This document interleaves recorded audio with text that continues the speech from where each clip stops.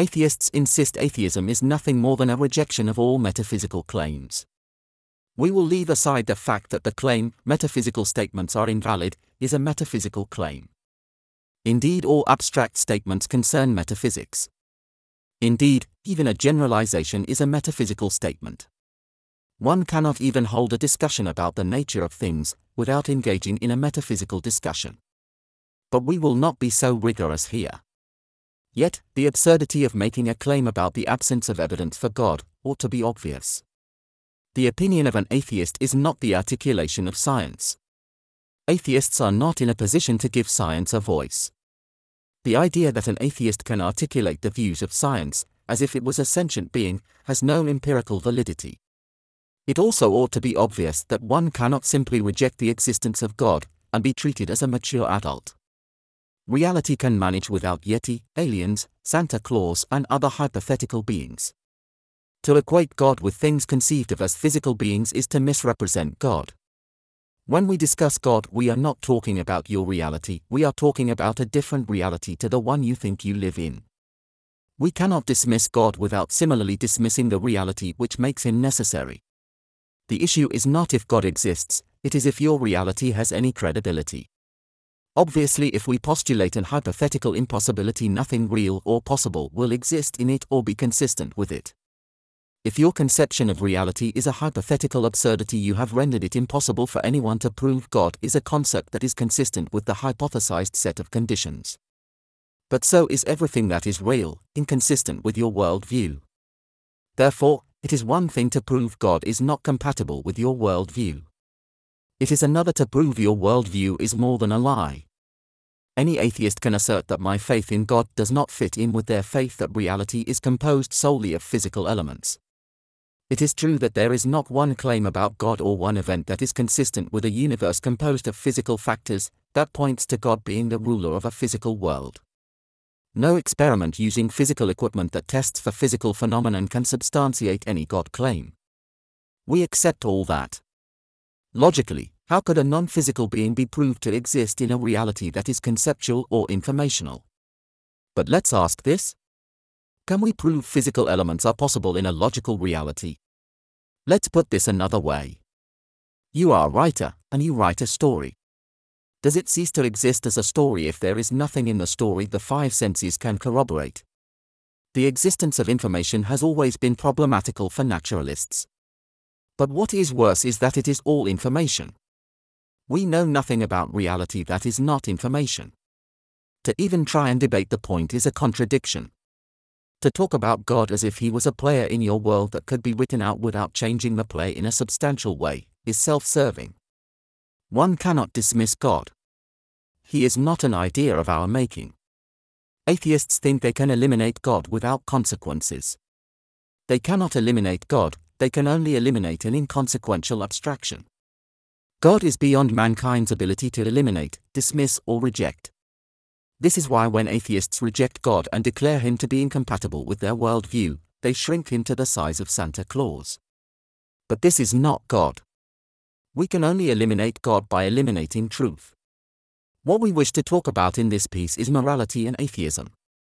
The error of atheists is the belief they can exculpate God without eliminating everything that belongs to God. This means when atheists reject God, they reject logic, morality, and truth. This might not be important, but it means God exists, and it would be better if people did not think they could gamble their souls that they can win a competition with God. Because this is what atheism is. Atheists are the universe's small child who thinks they can outmaneuver their parents. When it comes to parents, the child may win. God is not human, and he fixed things, so he never loses. He does not even come close to losing. Atheists will not agree with any of this. If they did, they would not be atheists. The argument which irks them the most is that atheists are not moral, though there seems to be much confusion as to what morality is. Morality in atheism seems to be aligned with what is good, with them being the standard for what is good. Atheists universally consider themselves good people. Most will, however, assert that atheism has nothing to do with morality. Atheism is simply the rejection of God. If this is true, there is no reason to assume the capacity for moral action would change by asserting God does not exist.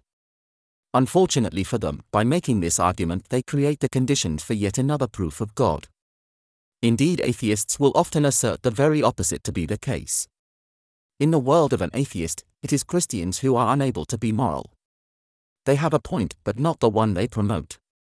Atheists claim that Christians commit acts of terror and violence to further their agenda. This is true in their world. However, atheists see things in a dull light. A Christian does not promote Christianity as an institution, it is a faith based on the teachings of Jesus. We can blame people for acts they do, but whatever actions we wish to blame on Christianity as a faith must align with the teachings of Christ. Atheists point to events such as the Crusades as evidence that Christianity is immoral. This is not done as much as it was because many atheists have realized the threat Muslims represent. That being said, the last crusade was against the Waldenses in 1487 and they were a Protestant sect prior to the Protestant Reformation.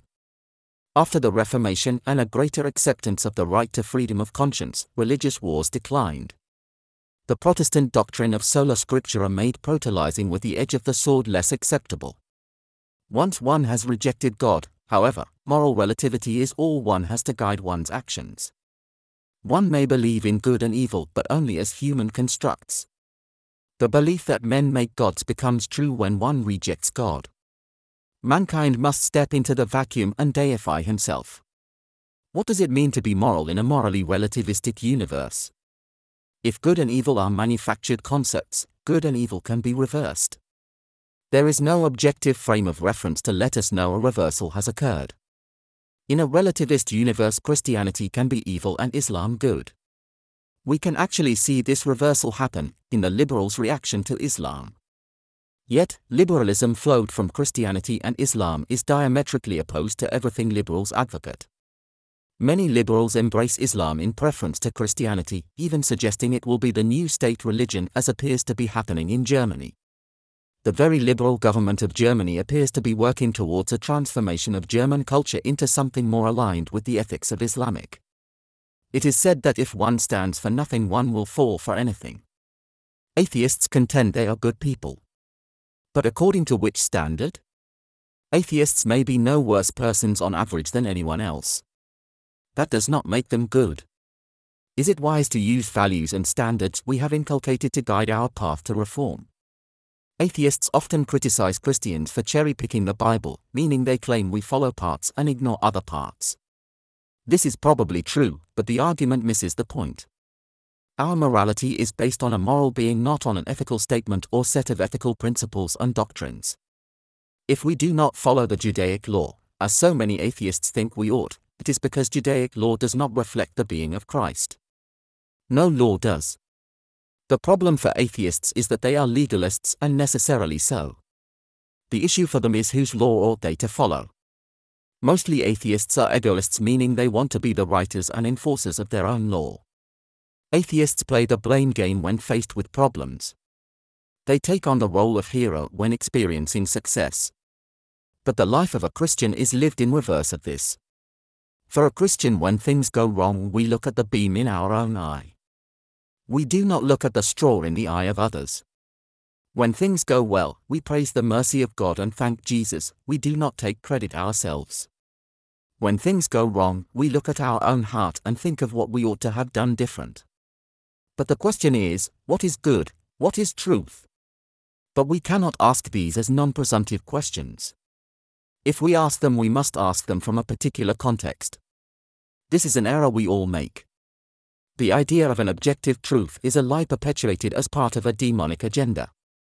There is the truth of God and there are lies. The truth of God is not objective, it is logical and moral. Atheists claim there is an objective truth and they seek it, all the while proving there is no such thing, there is only their opinion and God. An objective truth requires an observer who can directly observe what cannot be anything other than what it is. There is nothing that is necessitated other than God, because nothing has the means to ensure its existence but God. Nor is there an observer capable of observing what necessarily exists other than God. By eliminating God from their purview, atheists narrow reality down to their own opinion. And because their opinion is of no greater value than the opinion of everyone else, the error of atheists is to reject God and leave themselves with nothing more than their opinion to believe in.